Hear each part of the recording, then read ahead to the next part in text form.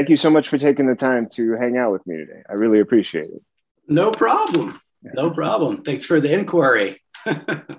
Yeah, well, you've been keeping my attention on a regular basis. It was fun when I was thinking about who I wanted to talk to next, and I started looking at some of my favorite books, and your name kept appearing, whether it was Crone, whether it was Coffin Bound, whether it was Stray Dogs. Like I just started chuckling to myself, like, "Hey, I might as well see how Brad Simpson's doing and if he's free because he keeps popping up." Plus, I love the fact that you worked with Justin Greenwood, who I was lucky enough to sit down and do a recording with and get a chance to meet. So I kind of felt like there was maybe a connection there I should follow through on.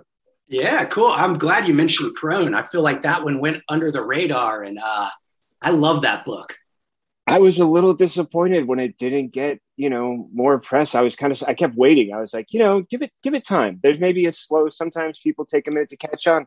And I was really surprised it didn't get the attention I think it deserves. I hope at some point it comes due because that was a beautiful book. I loved so much about it. I mean, Oh, thanks. oh, my pleasure, man. The premise was lovely. And then as I started getting deeper into the book, I just loved the story that was so easy to sort of flip through the pages of her life and sort of just see all these great moments and tragic moments as well. But I thought it was really well done. I hope you guys get to come back to that character again in the future. I don't know how or why or what the thing might be, but you guys Yeah, were a magic team. That was a lot of fun to enjoy. I would love to circle back. And I mean, working with Justin and Dennis, that's fun because it's just friends, and you Oh, that's craft cool. this idea and those are the funnest books for me, and it has a low key feel. I mean, everybody's motivated, everybody's passionate about the story, but it's just casual, with your buddies, and you can bounce ideas off each other, and I think it makes for good work. I'm curious now because you've introduced it. I love the idea of working with friends. I'm actually doing a fun little collaborative effort with some friends right now, and I'm thinking, about all the fun talk that comes out of it. Like, oh, what could this be, and what's it going to be like? I'm curious what your relationship was to Justin and Dennis before working on that book together. How had you met both of them, and what sort of had been your relationship before Crone started? It usually, I guess it usually starts with mutual friends, Hmm. and I think that's probably how I met both those guys. Oh wow. Okay. And then, I think Justin, the first time we worked together was we met, and then a few days later, he had something like a short notice cover he had to get colored. Mm. And I just hopped on it. I was available. And then, the chemistry was really good, like it's just like that sometimes, like that your approach is really rhythmic with the way someone draws. So, yeah. And then on top of that, Justin's like the nicest person in comic books by far. Like he's an easygoing dude. It's like impossible not to get along with him. So from then we went on, it did some other things. And then he did a book at Image called Siege. And then the colorist couldn't continue in the second volume. So I hopped on, and from then we've done a few things, and it's always been a blast. But Crone is my favorite. Like that was just the best focused effort, I think, of our work. And I just like everything about, I like the consistency of the color treatments. Usually when you look back on books, you have some cringe moments where you're under the gun and you're like, oh, but everything Crone feels nice and cohesive to me, especially the covers I like very much. So there's always this great idea when you're going to talk with someone, and it's going to be a bit of an interview, it's going to be a conversation, you have some points you want to address, and then there'll be that moment where the person you're speaking with suddenly just like walks their way into one of your questions. And I really love how you did that for me so perfectly with the idea of describing how what you felt was a real great consistency with the color treatment in Crone. And the first thing that I know that's going to come to a lot of people's minds is, what does he mean? If I'm not a colorist, what does that mean? So I'd love to hear what a colorist does. Like people understand artist, but they sort of think it covers all things. And I think with comics, there's parts that people don't always remember. It's like, hey, someone put those letters in there. They're called a letterer, and they do an amazing job of bringing voices to life. Well, someone brought the vibrant colors to a comic. And can you tell me a little bit, just, sort of introduced as far as what you think about color and what a colorist does and what you were talking about with color treatment? Well, I think the color in Crone in particular is really rhythmic, like the saturation kind of matches throughout. The flashback scenes seem to work really well, which we kind of played with that idea of the flashbacks, rather being desaturated or muted, we made them very bold and pulp, like almost like an old school, Conan cover or something of that sort of description. So I guess that's one thing I really look for. Well, what I aim to do in coloring is to create a really rhythmic look, like a consistency from page to page. And then with an artist like Justin or Danny on Coffin Bound, someone who lays in a lot of black, I find that saturation and bold really lends itself to that. And it opens a lot of opportunities to create moods and creates and also hit little story beats, when maybe something sad happens or something violent, maybe if there's a sad moment of introspection, you just have a blue wash, or maybe, in a particularly gory or violent moment, everything's cast in red. So those are the things that really interest me in color. Yeah, it's something I only became aware of. I can honestly say it was through a girl I was dating, and she introduced me to the movie Billy Elliot. And Mm-hmm. I remember she started pointing out these color moments throughout the movie. And I kind of looked at her like, what? Did you just open my third eye? I have no idea how you did that, but you've, illuminated something that I simply never considered before in that way, or hadn't seen how significantly it can play into storytelling. So it blew me away from those moments to then look back at comics, at any other medium that I was enjoying, and what those elements could bring, how important they could be, the ideas you were describing about what we might think to be a traditional flashback. Does it go sepia? Does it go, muted? Does it have a faded look? Do you get those lens flare and other little sort of markers that tell you that something has dating to it and has light wear and exposure? Or do you give it a vibrancy that makes it feel more fresh than the current time? So I love that idea that you're describing there. And I also liked what you were describing about the differences when working with, Justin or Danny. There can be elements that are going to come into play that you need to consider. Like if there's a lot of black, if there's a lot of dark colors, how can you relay that in something that doesn't feel like it's just, I don't know, as you said, muting, but also sort of just minimizing other things because it's so oppressive. Like it can just be like this heavy shadow, and depending on how thick it is or how dense, it can really take up a lot of space, bring a lot of weight. But then if you play with that context, you can actually do more than just one thing with it. And that's a really great, yeah. With those, and a real opposite example would be someone like Piotr Kowalski, who I colored for Bloodborne. And, we've done like a million books together. Right. But he, his work is so detail oriented. You have to be really careful. You don't want to obscure his work. He's put in all this meticulous line, and if I were to have a loose color treatment, like painterly on top, it would obscure his work. So with him, it's a much more delicate approach. Jenna on Black Stars Above, the very delicate, fine pen work, I felt like really muted and just show that beautiful work, know when to step back a little bit. I love that idea. And I'm also curious, how do you fine tune a relationship when you're working with someone for the first couple projects, the first couple of pages, maybe even trying to just establish like what a tone is that you both want to agree on before you even attempt said pages? Is there a way that you like to introduce yourself and what you're thinking or seeing when you are invited onto a project or are meeting with someone and looking at their art? How do you approach those ideas with someone else. It's such a conversation. It's such a bit of a compromise. It's got so many different layers to it, and it's about a relationship, right? Oh yeah, absolutely. Well, and the writer will come to you with some ideas, and the artist, and you always want to be very respectful of that. And I usually just tell them the same thing. Hey, I don't necessarily articulate myself via email. Let me take a pass at it. Let me screw up a page, and then we'll go from there. We'll take a look and revise, and I'll get your thoughts. And it's always going to go to that anyway. Like, you're always going to need a pass to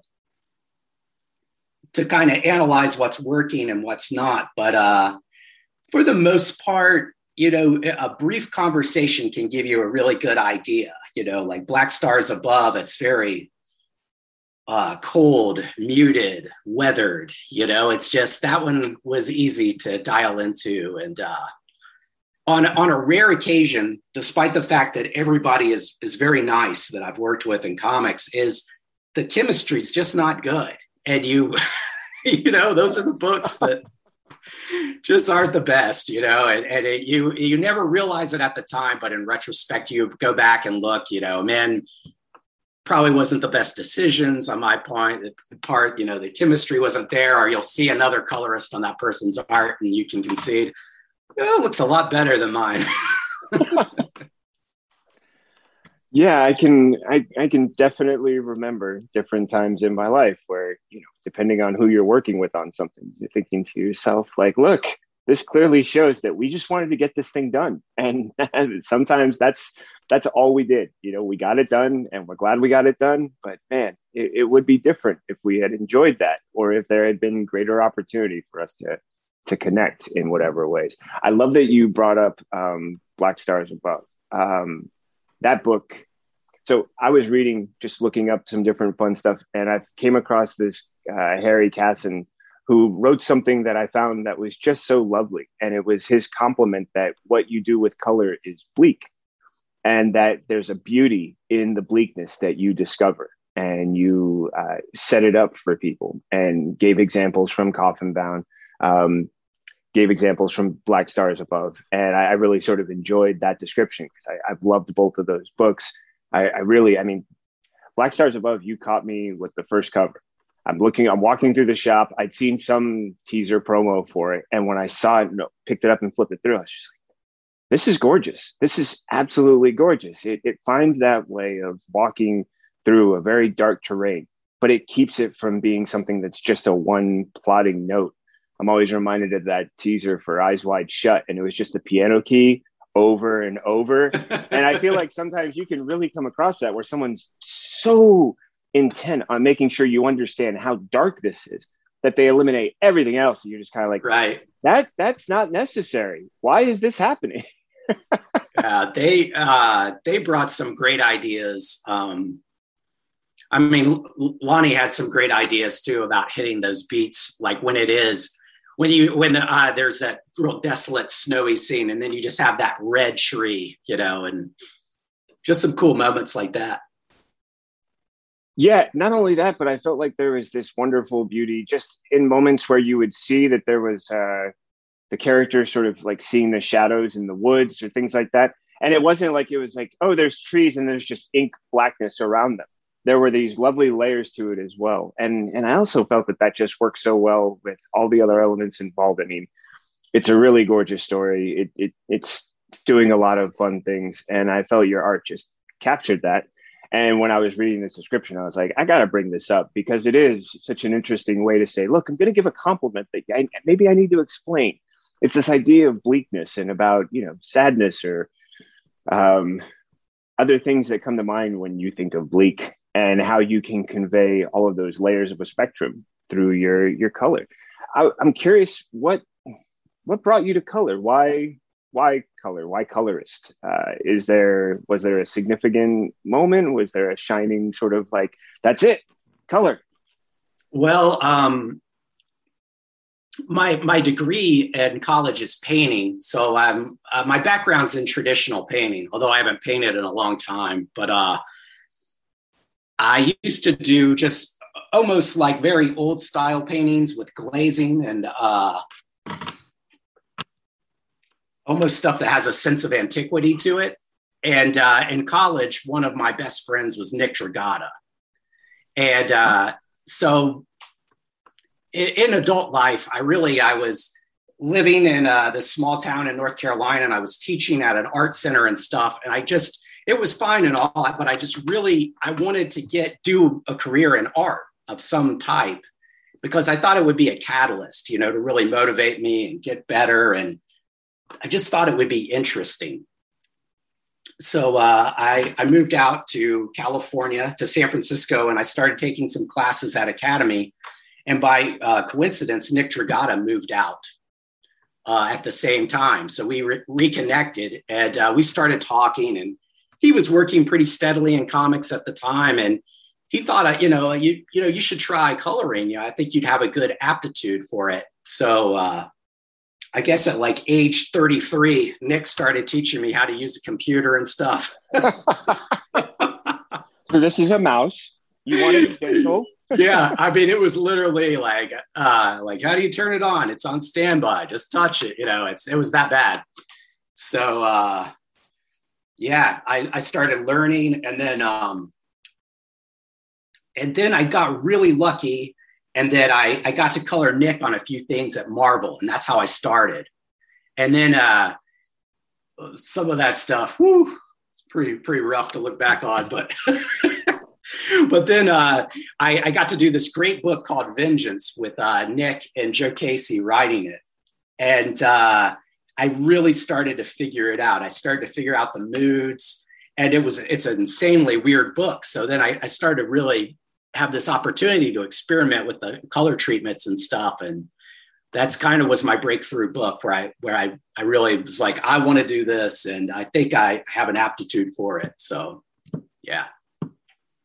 That's a great story. I mean, I love the synergy there of the idea. You're like, yeah, so I go out to San Francisco, and he comes out too. And it turns out, he's able to take what you're doing with art and show you this possibility with color.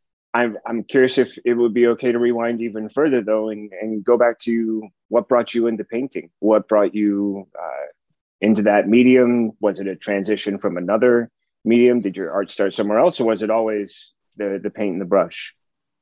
Yeah, I think that just in high school, I was just obsessed with art, and we had an art room at school, and every moment that I had, I was in there. And started in high school experimenting with oil paints and stuff. And I've just always, I grew up on comic books, but I've always loved fine art and, artists like Lee Bonacue and, abstract art and everything from that to, I love the American expansionist phase painters like Thomas Moran and Frederick Church. I have a thing for big, grandiose art and impactful art. So that's really what got me so interested. And then I went to the Savannah College of Art and Design and finally could do art all the time. And those were probably my most unfocused years of my life. Where I drank with my friends all the time and went out, and then after college, I really dived back in. I started painting just all the time. So I've always just been on a very weird, winding road. Yeah, that sometimes leads to the best destinations, right? I mean, it's always sort of fun to go, yeah, it wasn't maybe a straight path, but look what I got to do along the way. That's a good point too, because for a while I used to be like kind of down on myself, like those college years, you really overdid it, Brad. But now when I look, being an old guy with kids and stuff, when I look back on the experiences, I think some of the experiences really influence like color. And like when you look at a scene, when you look at a bar or something and you've been in that place before, like you can really convey dig back on your experiences to convey that. So I've kind of come around full circle to appreciate some of the time I quote unquote wasted. Yeah, it's a challenge sometimes when you're like, wow, I wonder if there's something else I should have been doing with that time. Or, you see that person who at different points. I distinctly remember I was still pursuing a quickly falling away sports career. And I'm 19, trying out, thinking I can maybe do like a community college to a college sort of transition thing. And it's around that time that a young soccer player came up, and he was 19 and a professional and signing his contract. And we're all talking about it. And there was a guy on the team as well who was maybe like 22, and he had an interesting road to get to school. And I remember I said, man, I'm 19, I'm here. He's 19, and I have to look back on my life and wonder, where are the moments that he went left and I should have gone left instead of going right? How do you do that comparison thing? And it can be a very difficult challenge where you're measuring your accomplishments at a certain age in life, not taking into account everything that comes along with it. Yeah. And I tell you too, the older you get, you realize it's always going to be a series of ups and downs, because especially being a freelancer, you just deal with hard things, and there are times you're flying high and you're on great projects. And there's other times, no matter how far into your career you get, it's going to be drudgery. It's writing invoices, it's chasing money down. It's, trying to finish a book sometimes is just a real drawn out process, or you've been in communication trying to line something up for a long time, or you're putting pitches out there to companies and they're getting rejected. Like, I don't think you ever reach some plateau where you don't just get completely kicked in the balls sometimes. Yeah. I do freelance writing. I've been lucky enough to do some comic script projects in the past couple of years. And there's that moment where I've got one or two things going and it's like, okay, how can I build on this? And it just takes one alteration, one thing to fall through, or I'm thinking that I've got two or three things that are rolling together. And suddenly I'm down to maybe one, and I'm holding on to that one like, okay, man, it's you and me. We not only have to cross the finish line, but I need enough out of you to get me something to make up for those other two while I'm looking for other work. And I feel like that's such a juggling act. It's like you are aware of these deadlines you're setting up for yourself, but at the same time, if that's not going to be enough money, you're still trying to pull in another project while completing deadlines, while, you're never doing one thing. Oh, that's absolutely true. And, it can come off like you've mismanaged your workload to someone if you become extremely overbooked or busy, but it is Murphy's Law. Like, it is feast or famine. There are going to be times where you're just starving. And then when the work's good, you got to hop on everything you can. And it's going to shave some years off your life. Yeah. I've had a couple of in the last month. I remember I had a project start up that I knew was coming. And then suddenly I got a request. And then I had two other deadlines I was finishing. And I was like, hey, hun, so I'm about to get really cute for the next week or two. And I don't know how else to describe it, but thank you for understanding whatever you're about to witness. And I'm sorry in advance, but I wanted this, and it's almost like I can hear that voice in my head. Like, yeah, you wanted this, right? Didn't you ask for all this stuff to happen? Well, it's happening. Be ready. And there's someone who's dying to do it too, so it's like, you never want to bemoan the fact that you have too much work. But I mean, my approach now with it is I just try to milk every moment out of the day, and then I go to bed. I turn off all my devices. I don't watch anything. I go to bed at 9. That's my strategy. And then I get jacked on coffee the next day. I say, my brain's going to work for the next 9 hours. And then after that, there's not much more I can do. So I don't try to do that drudgery anymore where I just stay up all night and stare into the screen when your productivity exponentially goes down every hour.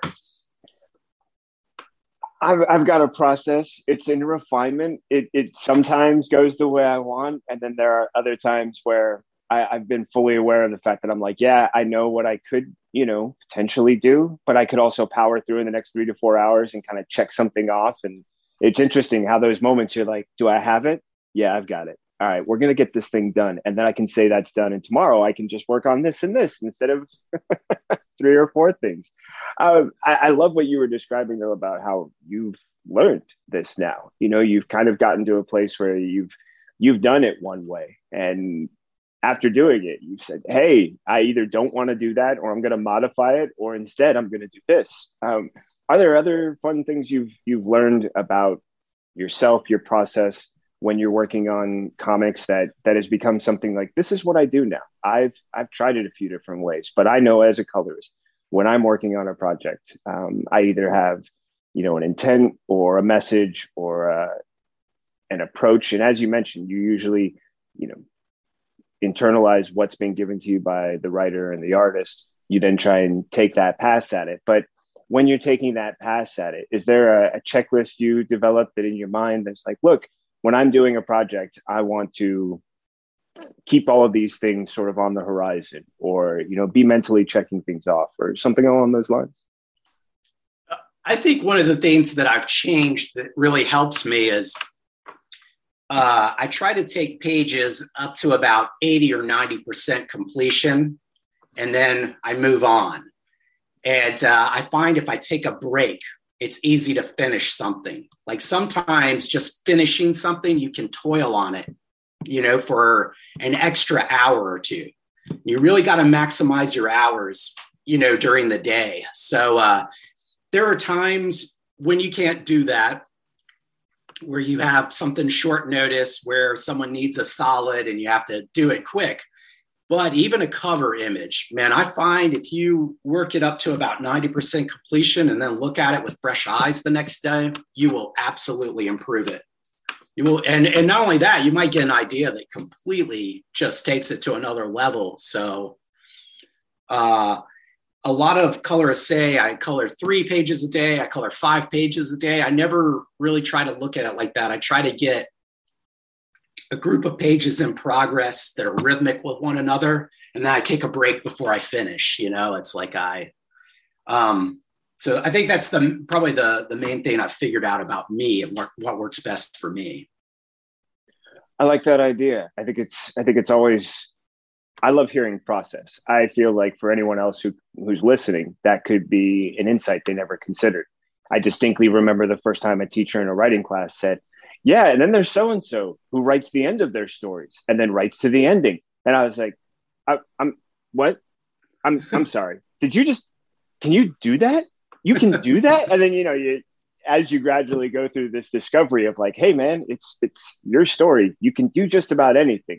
Whether you pull it off, that's an entirely different matter completely. But this idea of how you can approach something, not just with the beginning, but instead write that ending and then work towards it. And having that option, I can honestly say I was slaving over a novel for a good 10 years. I just couldn't get it to where, and then I was like, I'm going to try it. I'm going to write the ending. And I did. And I was like, oh, I can get there. And I ended up, you know, getting to that point, finishing it, knowing I just put it in a drawer, and I'll either pitch it, or I've been pitching it and doing that fun stuff with it. But that knowledge that I found a way to get to the end, that I found that way to get to completion. Your approach is really interesting to consider with this idea of I'm going to get it to 90%, and then I'm going to come at it with fresh eyes, which for my revision process is always like the next day, I'm always looking at it going, all right, I get this, but what was I doing here? And am I sure I still want to do, you know, it can really just give you that. Maybe it's the caffeine, because I'm usually 3 cups in by like, you know, 9:45. Caffeine's magical. I mean, I don't see how anybody could function without it. I mean, just how alert. Well, I mean, when you look at a computer screen too, like your brain is getting acclimated. So if I'm coloring something and it's just a little bit dark, you know, my vision is so calibrated from staring at that screen for 8 hours. And you take that break and you come back, I'm like, oh man, this is like 5% too dark. This will print a little dark, and you just hit some levels, and everything looks so much better. So there's definitely like the eye fatigue. There's the physiology of fatigue as well. And then I think I've written about it on Twitter before, but you know, when you're working with a traditional color page, sometimes if you're doing color holds, which is when you take a color and trace the black line art in places, that's incredibly tedious. So that's the work you want to do at the end of the day when your brain's mush. That's when you put the kids to bed, you just pour a glass of whiskey, you sit at your screen, you're like, all right, and you just do the drudgery. Like you're just digging a ditch when you're doing stuff like that. So yeah, there's all kinds of creative ways to pair the different things where you need different mentalities.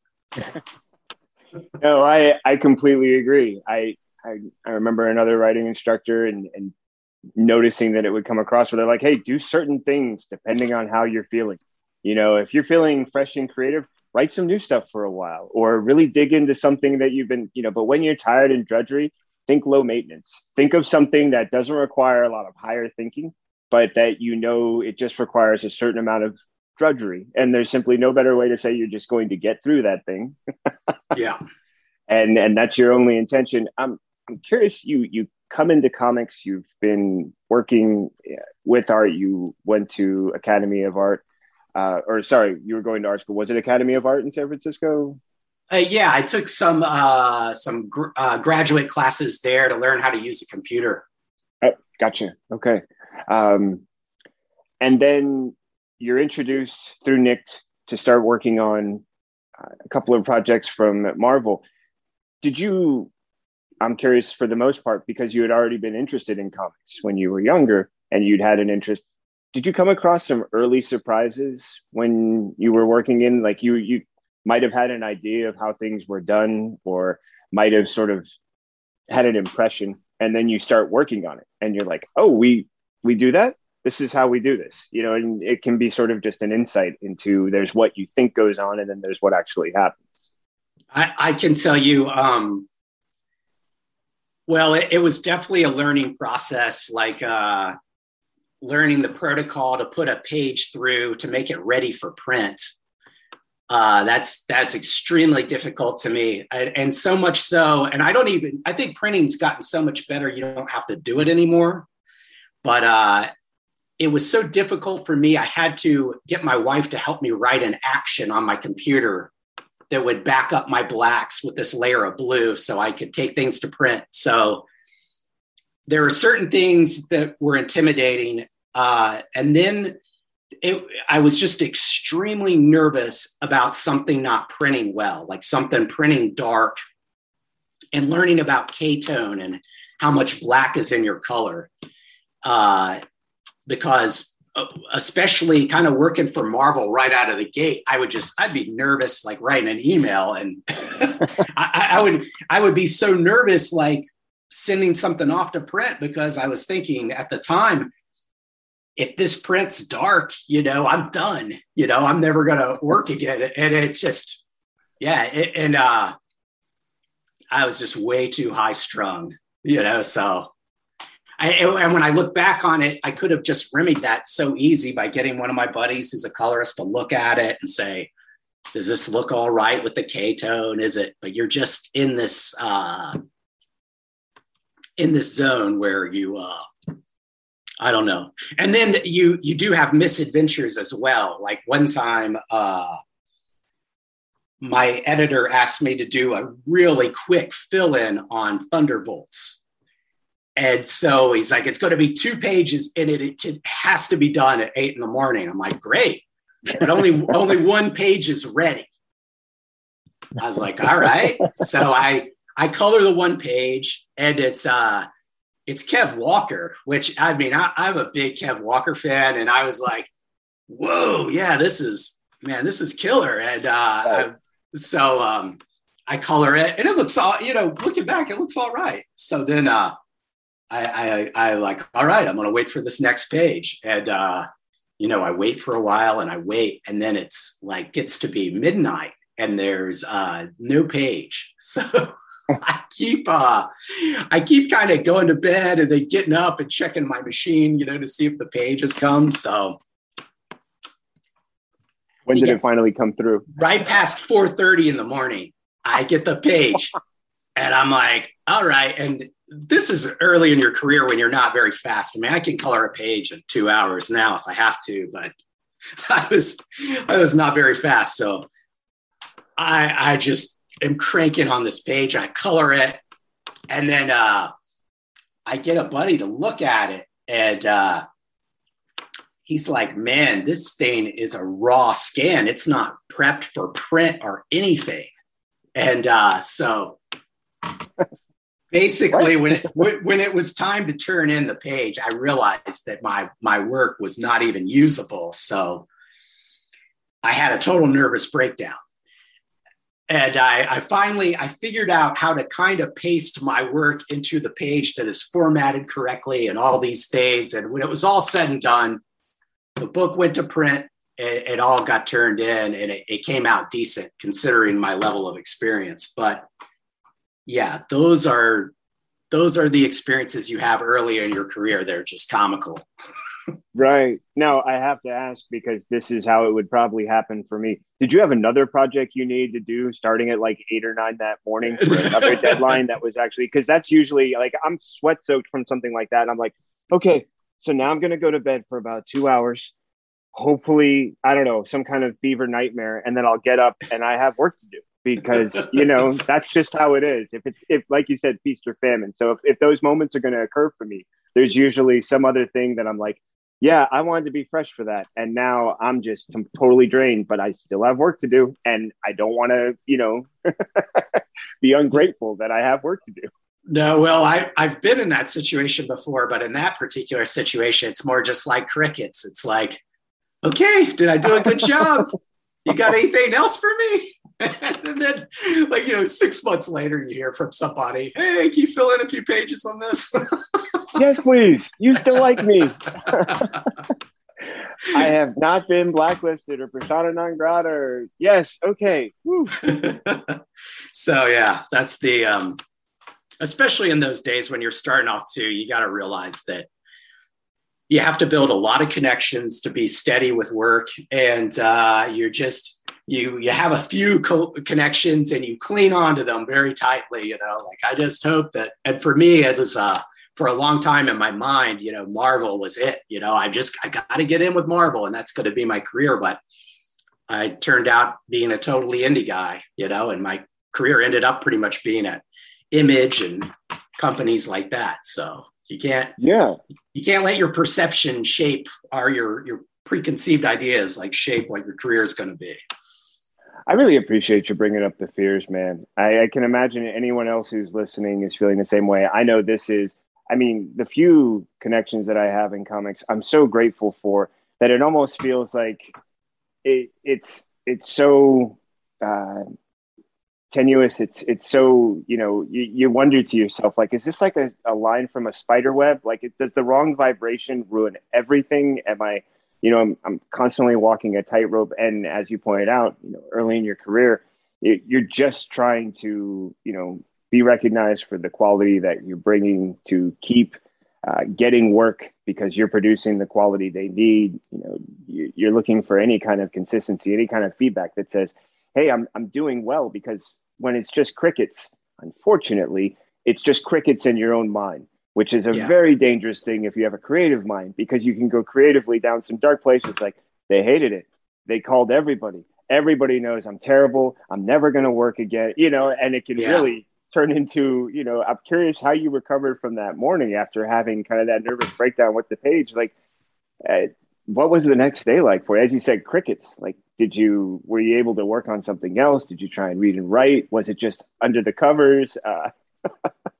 Well, it's that's a really good thing to bring up. I think when you're talking about how you manifest these situations in your mind, when the reality is that editor is he's got a book that's super late. He's getting people to fill in. He's trying to get it to print.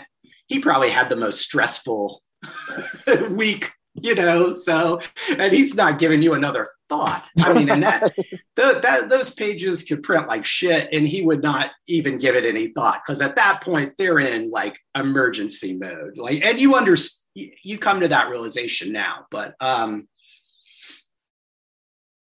thing about being a freelancer is when you look back on it in retrospective, it is really hard to get started, and maybe if you knew how hard it was, you wouldn't have been so gung-ho to do it. But I think it really comes down, you need about 30 people. You need about 30 artists, writers, editors that you've just done solid work for, that you've built a rapport. And sometimes you do good work for people and you're not going to do anything else with them. And sometimes you're just going to make a lifelong connection and you're going to do a lot with them. So it's all about relationships, and it's like where you really earn your stripes as a freelancer is when you get stuff done on time, when things go bad and when stuff, looks really good. And I think being nice too. And I don't mean like you have to be fake, but, when things are bad, if you can still be pleasant. And I mean, I've said it to Justin before when we're under the gun on a book or someone else, I said it, no matter how bad the deadline is, I said it beats the days when there are no work, Right. Beats those days. Nothing more difficult to deal with than like, I've got all this free time and, I'd really rather be doing something, anything. Hi, universe. I'm just putting it out there. Yeah. Well, and I guess that's the main thing when it's real, when it is bad, you gotta laugh. You gotta have a sense of humor about it. But I understand as a freelancer, what it's like when you're not getting anything and you got to go out there and make your own opportunities. I really understand that stress. And, even with like a year, like I had last year where I did Stray Dogs, and I've probably never done a book that sold so much. Once you come off the buzz of that, then you have the next year and you say, well, I should probably start lining some work up. It's not like I'm going to draw new copies or extra copies. There color extra copies of that. I'm not involved in every new edition or second printing or something. That's all happening after me. I need to do the next thing that I get paid for. Work. I can imagine that there's been also there's the surprises you uncover when you first start working in comics, but you also mentioned something that I imagine would include surprises that you've encountered along the way, such as initially thinking like Marvel, that's the ticket. Mm-hmm. Now looking back going, okay, so actually that wasn't the ticket. My ticket ended up being a lot of different things. Were there any other surprises you encountered in the industry as you were working through it, where you either saw trends going or even with your own work, moving into, away from the Marvel brand and working with other brands? Were there any other sort of like significant moments where you're like, I did not expect that. That was not what I was expecting? Well, I mean, you're always surprised by just certain relationships, like coloring Coffin Bound. Like I was just surprised how fluid that work relationship with Danny was. And, I do a lot of covers for her and stuff still. And there's just a really good rapport there. There's a very rhythmic working process where when I get her art, I feel very comfortable. And I don't know. I just feel like I could color a million issues of her work and it would be exciting and engaging. So that you're always surprised by, and a relationship like that too is, she's in Greece, or working with someone like Pitor after all these years, who I just laid eyes on this year in a Zoom call. So you never, and I mean,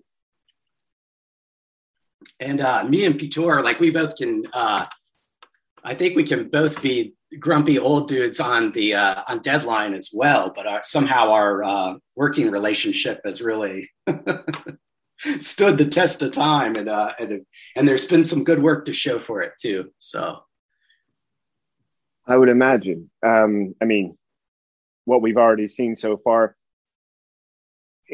Do you ever, I'm curious, while you're working on someone on something, have you encountered the process where you thought to yourself, hey, I've got an idea. I don't know when we can do this later, but I'm going to make a note to myself and either one or both of the people, or maybe the entire team I'm working with, I see something that we could do that's completely outside of what we're working on. It's either an idea or a spark or a similar moment like that, where you're like, hey, there's an energy here. I wonder how it would work with this. And do you have a list, so that, at some point you're like, hey, I've got a hole in my schedule and I know they do too. When that happens, this is something I would love to pitch for us to do. I've definitely solicited friends. If we're working on something at one company, or maybe saying, we could, let's do a pitch sometimes. Let's do a pitch for Image Comics, or take a pitch somewhere. And I'm always working on pitches with people. Like that's probably something that that people don't realize is you put a lot of ideas out there, and you can't have too much. You can't be too precious about an idea, even if it comes out beautiful. You just have to realize that most of them aren't going to get picked up, or maybe half of them will get picked up. So, yeah, I would say I do that quite a bit. And Pete Sora and I did a short story for Razor Blades magazine, and then the writer really liked it. And now we're going to turn that into a series at Dark Horse. So. Oh, wow. That's great. Yeah. Razor Blades is a fun one. A lot of good stuff coming out of there. I'm curious now, because I was thinking about this idea of, there are certain things you can kind of count on when it comes to freelancing, that the examples we've talked about so far, if you've been putting a lot of projects out there and nothing's been hitting for a while, if you're going to get any of them, you'll probably get all of them. They'll probably all come at once. They'll all be due on the same day. Exactly. Right? These are things you've learned to kind of count on. I'm also curious if in comics, there are some things you can kind of count on that are similar to that feeling. It's like, well, you can always kind of count on maybe, the first 10 pages coming in pretty early, the second 10 coming in a little bit later, and the last 10 coming in about 6 hours before, or something like that, where there's these things where you can always kind of count on certain things are likely to happen. You've had one or two experiences where you think to yourself, hey, I think I can kind of see that coming next time. Are there ever any things like that are similar to what we were describing with freelancing, but you've seen them in your experience with comics? I can tell you this 100%. When you do a book these days for a publisher, Image Comics, 90% of publishers, they want 3 issues in the can before you go to print. And I guarantee you, after you finish those 3 pages, no matter how far ahead you are or how good you're doing, you will run out of lead time by the end and be on deadline. It has never happened. I've never finished a project like a month before and said, "Woo, glad that's done." Okay, I could definitely see where you're like, I can always count on this. I'm going to be working right up to the deadline. It's just the process. And I mean, I'm glad that companies do that, where you have to have 3 issues in the can. Like, I don't know. I think you would, I don't know. And then also, well, you have to capitalize on certain things. And when Stray Dogs did really well, Tony had some ideas for these additional books, oversized books, and we just got onto those real fast and finished them, the Dog Days books. So right, yeah, that was such a lovely series, and it was so much fun. Little community of comic book nerds that I'm part of, and that I'm happy to always, like, we're always sharing great info with each other. I remember when the news came out about those covers that you guys were doing that were an homage to so many great classic horror movies. I shared them, and people just lost their, where can I get these? How do I get my hands on one? It was such a fun thing. It's got to be great when you can recognize that a project is caught on in that way, and you can have that much fun with it. Like, you put in some work, and you're like, whoa. Wait, we can have a good time for a minute. We can actually, do some fun, cool stuff. That's got to be an amazing feeling when it suddenly takes off, because like you said, so many of these things are going to get passed on. So many of them might be overlooked or underappreciated. And then suddenly you're like, wait, what happened? they like, what? And we're okay, what's happening? How do I keep up with all of this? Well, I love books like that, like where a guy like Tony, who's been kicking around comics a long time, has that kind of success. It really makes you happy.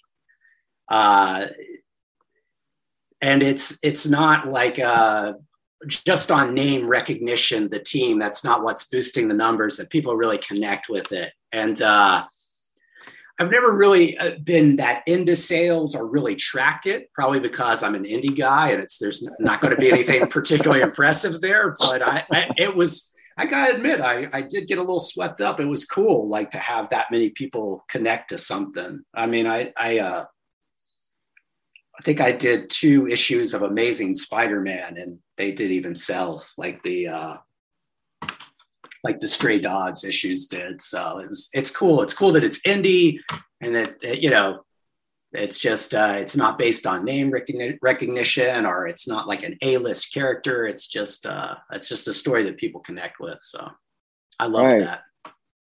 For me, it always reminds me of like a great recipe. You've suddenly tried something that you're like, I didn't know you could combine these things together, but they taste so good. And now that you've had it, you just got to have more. Like, why would you deny yourself such a good thing? and that was Trisha's first book too. So I'm like, oh man, don't get your hopes up on that. It's not always going to be this easy. Not always going to be this good. But when it's good, hey, enjoy it for all it's worth. I just started work on another book with Tony this week. I just got the pages and I'm getting them ready to go. And I was like, well, we're basically screwed on this one after the last one. So we might as well just have fun with it. Yeah. I mean, they're always talking about the idea of what the sophomore, concern might be when you're doing a second project with the same group or the same team or artist or something like that.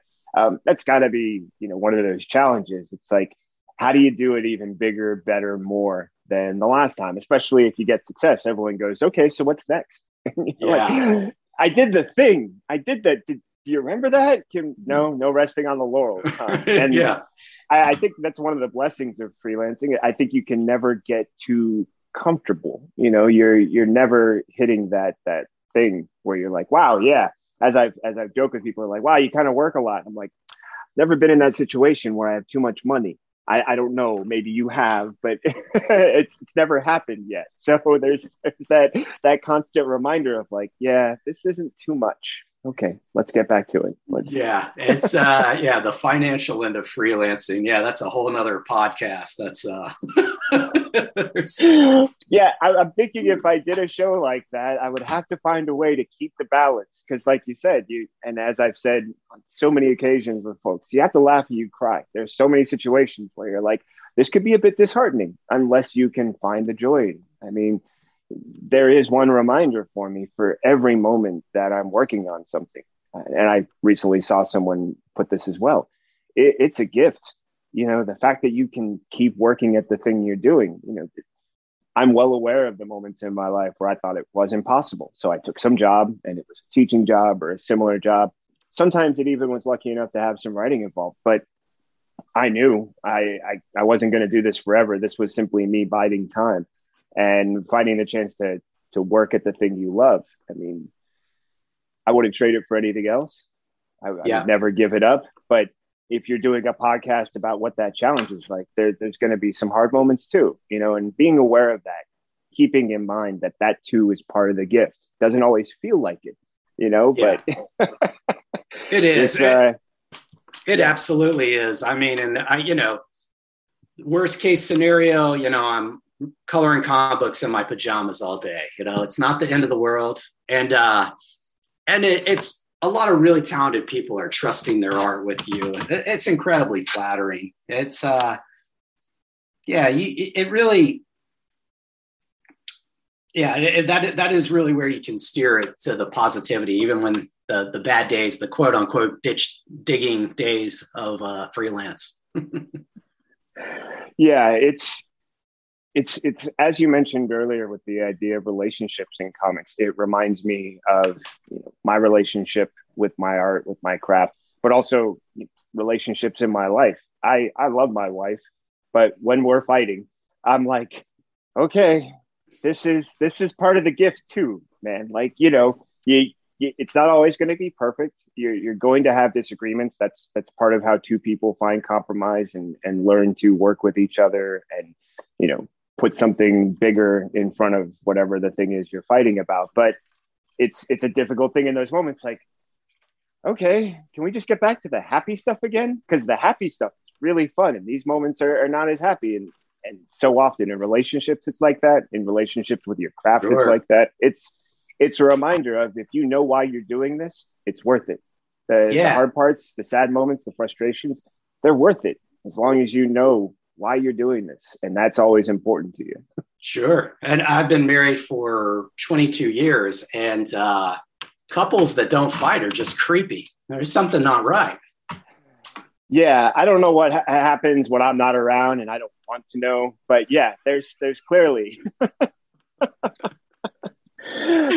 that in mind, I'd love to go ahead and just consider, I've talked about the things that you've done up to this point in a number of ways and about different projects. And it would be easy to make this like a 3-hour podcast where I go through each book and go, okay, let's talk about this one. Okay, let's talk about this one. And that would be lovely. And I'm sure you have all the time in the world, because freelancers, they get paid on their off hours. When you're not drawing, coloring, you're getting paid right now to do this with me. Yeah, folks, he's not getting paid. I am not paying him. I'm not getting paid. I'm well aware of that too. I've got work that I'm well aware of, like, hey, this is something I've got to do. But I do want to consider the fact that while we've talked about what you've done now, that's just to now. You're a freelancer. You're, as you pointed out, you just got pages and you're going to be working on a new project. What do you think about when you see the future for you as a colorist, knowing that you've really enjoyed this path on independent comics, this great opportunity that when you're looking at it, do you see, I guess the best question to keep it really open is, what do you see looking at independent comics, the future, and what you're doing in them? Does it surprise you? Because it's, for me, I'm amazed at how much more independent comics I feel there are now than there were at different times. But that's my insight. I'm not inside the industry. You are to a greater degree, and what you can see about it. What would you love to share about what you see as your future, the future of indie comics, but simply looking ahead, because we've spent so much time looking back? Well, I feel that's one irony of the way that my career's worked out. I feel very secure because I think the work is based on some very honest relationships. So I would like to continue to work with the talented, generous people that I work with. And I mean, it's gotten only better. The working environment, it doesn't feel hostile to me. It feels welcoming, feels generous.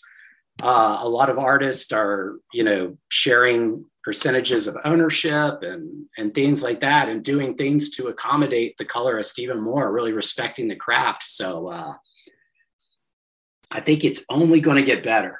And I think just the enjoyment of these teams, I want to just do more with my friends, which that's always, you're always going to do it better next time. So that's the one thing. That is thing. A mantra of mine. Yeah. So when we finish something, it's always that, yeah, but the next one we do, we're really going to dial it in even better. So yeah, I think that's, it's probably some good fortune that my career has worked out that it has, with building these pitches and then creating projects from them with some good people. So that's what I hope continues. That's amazing. I mean, and I think you've earned all the security that you're experiencing right now. I think, it's proof of the investment. If you're going to put in the work, and at some point, you're going to, continue to develop these relationships. You're going to maintain these relationships. You're going to do your part, which is to meet your deadlines and sort of be like, hey, I'm always here. I'm ready for work. And through that, it's like the more you've invested, you're now seeing that reward to a degree. That idea of like, look, as you said, you've got at least those 30 people, maybe more. I'm not asking you to list all your friends right now or relationships, but if you've got that 30 plus and you can say, okay, I've got that 30 plus, that gives me, this breadth to cover that I can. Yeah. Well, and any aspiring artist or writers or anything listening to, it's just, I guess the only thing I would add to it is the failures become a lot less devastating because they're very frequent. I respect people's privacy, so I never want to post about the jobs I don't get. But believe me, I try out for all kinds of books and I don't get them. And there are certain companies that don't like my work and certain editors, and it's fine. You just, as you go forward in this process, you become so accustomed to failure and pitches not getting picked up. And, it just, you become pretty immune to it. It's just, so I never want to give the impression that failure is not a part of the lifestyle. It certainly is. So I think that's an important reminder. I mean, it's always great to hear a champion in like sports or something who's like, yeah, I made that game-winning shot. Let's talk about all the ones I missed. Go back to this title game when I missed, or this big important game, or something like that. It's like, the point is I took the shot, and I kept taking the shot because that's the only way you A, get better, and B, have any opportunity of getting the ball in. Because if you don't take the shot, guess what? Nothing happens. Absolutely. Yeah. If you're not pitching, if you're not working, if you're not trying, nothing's going to happen. No one's going to walk into your bedroom and say, hey, I know you've been in your pajamas under the covers, eating cereal, watching cartoons, but we have work for you. Let's go. They don't know who you are until you tell them who you are. I could tell you as a creative person too, it's like putting yourself out there. It's painful. Like artists are sensitive people, and it's just, it's okay to feel nervous and have the anxiety that surrounds that, but you do have to put yourself out there. I mean, I can't stand it. I do it. I completely agree. I'm always reminded when it's a rough one of there's the writer Anne Lamott. She wrote Bird by Bird, this book on writing, and she describes how she has a son named Sam, and she goes, whenever I get a rejection letter, it's like someone called Sam ugly. It's like you just called my baby ugly. How can you call a baby ugly? It's my baby. But it's also like dating. It's like, yeah, you simply have to take the risk, and there will be discomfort. There will be striking out. But hey, there's also successes. There's also great relationships. Sometimes you don't end up dating that person longer, but you have a great friendship with them. And that friendship can be, so beneficial to your life. It's taking the risk, and knowing that that's part of the gamble. And that even the great ones, I love it when someone who's really established takes a big project and you're like, wow, they totally fell flat on their face. Like they've been so great at so many great things. How is it? Well, hey, they continue to take the risk. That's part of the game. It really is.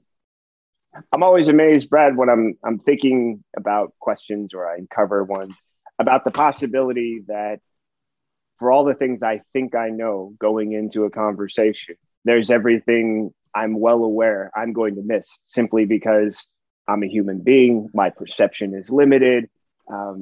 This is our first time ever talking face to face, having a conversation like this. So I love to consider the possibility of the question not asked. That you're like, man, whenever they ask me this question, I have an answer like you would not believe. Or, they never ask colorists this. They never ask, and I love that idea because if I present that question and you've already got the answer, someone out there could be going, I never even thought of that question before, but now I can, and I've got an answer that goes along with it. So is there ever a question that you're like, one day they're going to ask me and I have the answer? And it will shed all the light on color or all the light on this one thing. No pressure, mind you. But I'm always curious, if you're like, yeah, it was great, but they never asked about this. They never asked me that. And I love to present it. No, I mean, I tell you, I think it's been a really good conversation. We've gotten into a lot, and what I like about it is that we could talk about just some of the funny stories, some of the predicaments and things that go along with this business, and then you can go back and laugh. So, I mean, for me, that stuff usually doesn't get uncovered. It's like people see you as some kind of established pro or whatever, and you're going to share your expertise. But I love that we got to go back to those stories where I was up at 4 a.m, completely screwing up a page that I had no business coloring in the first place. it's I think it's a lot of fun. I mean, because one, you can laugh at it now with a certain degree of distance. You can sort of look back and go, hey, remember that? When if I got you that same morning and it was like, hey, Brad, what happened last night? And you're like, oh God, I don't know if I can articulate right now. I feel like, Yeah.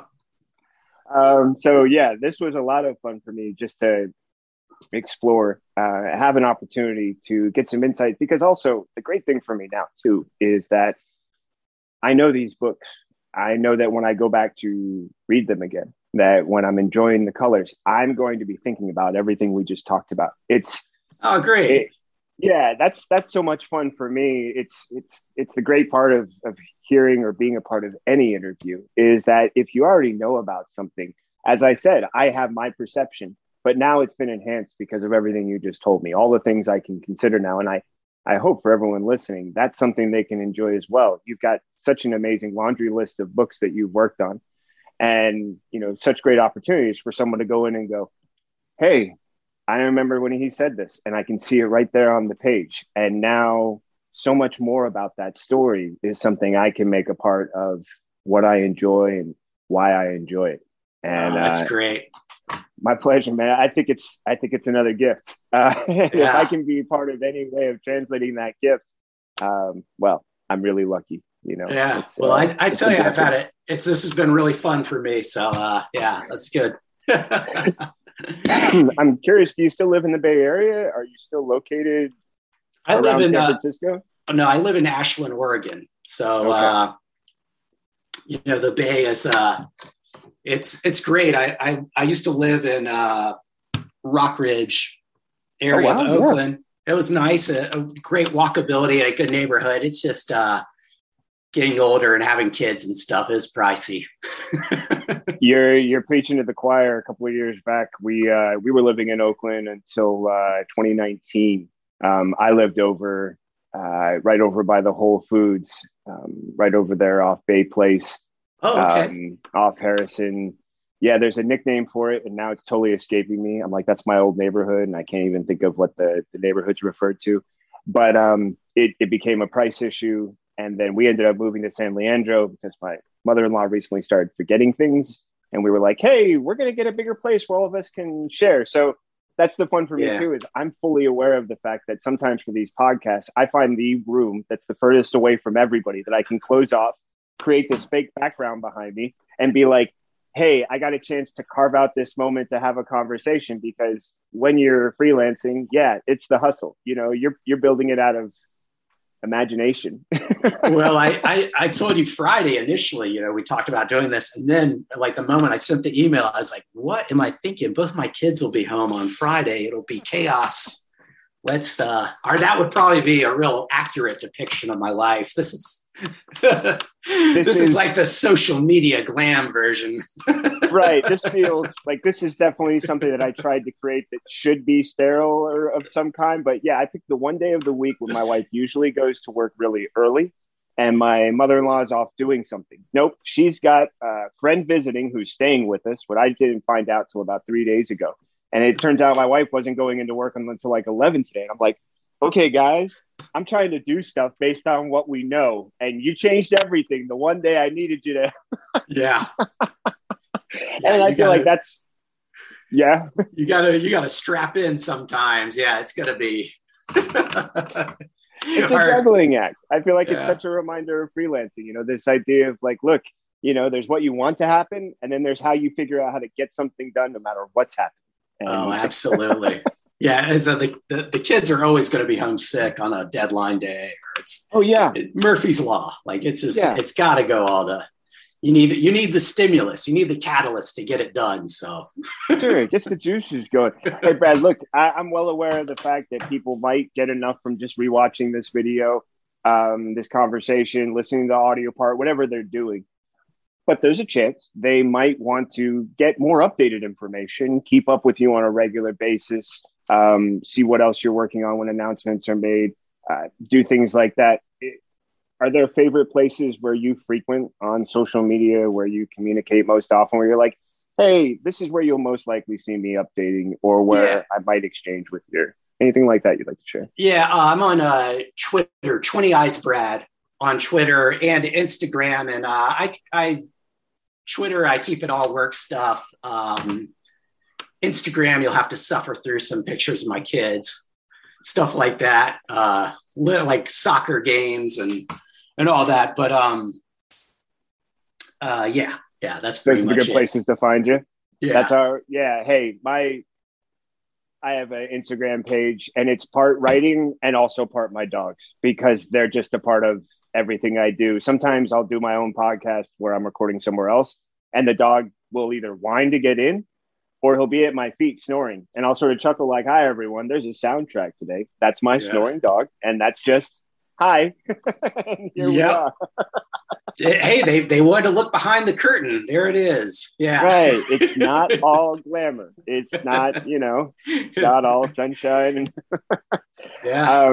Brad, I can't thank you enough. I love My walking away pleasure. from a conversation with a laugh and a smile. And I love knowing that, as I said, just from chatting with you, everything that I'll get to enjoy about your books is now even more informed than it was before. And for Oh, everyone else thanks. listening, my pleasure. I hope that they have that same experience too. I kind of know they will, actually. I appreciate it. Yeah, this was a really fun chat, and hope to see you around sometime. Maybe if I ever make it out of my work dungeon to a con or something, we'll get some actual FaceTime. I would really enjoy that. I'm going to hit the stop on record so we can stop being public in Okay. front of others and just finish up our conversation, as two people just talking. So thank you to everyone listening. And I highly encourage, Brad just told you the places to find him. And I think you're going to enjoy what you see when you go to check him out. Thanks, Brad. Thank you.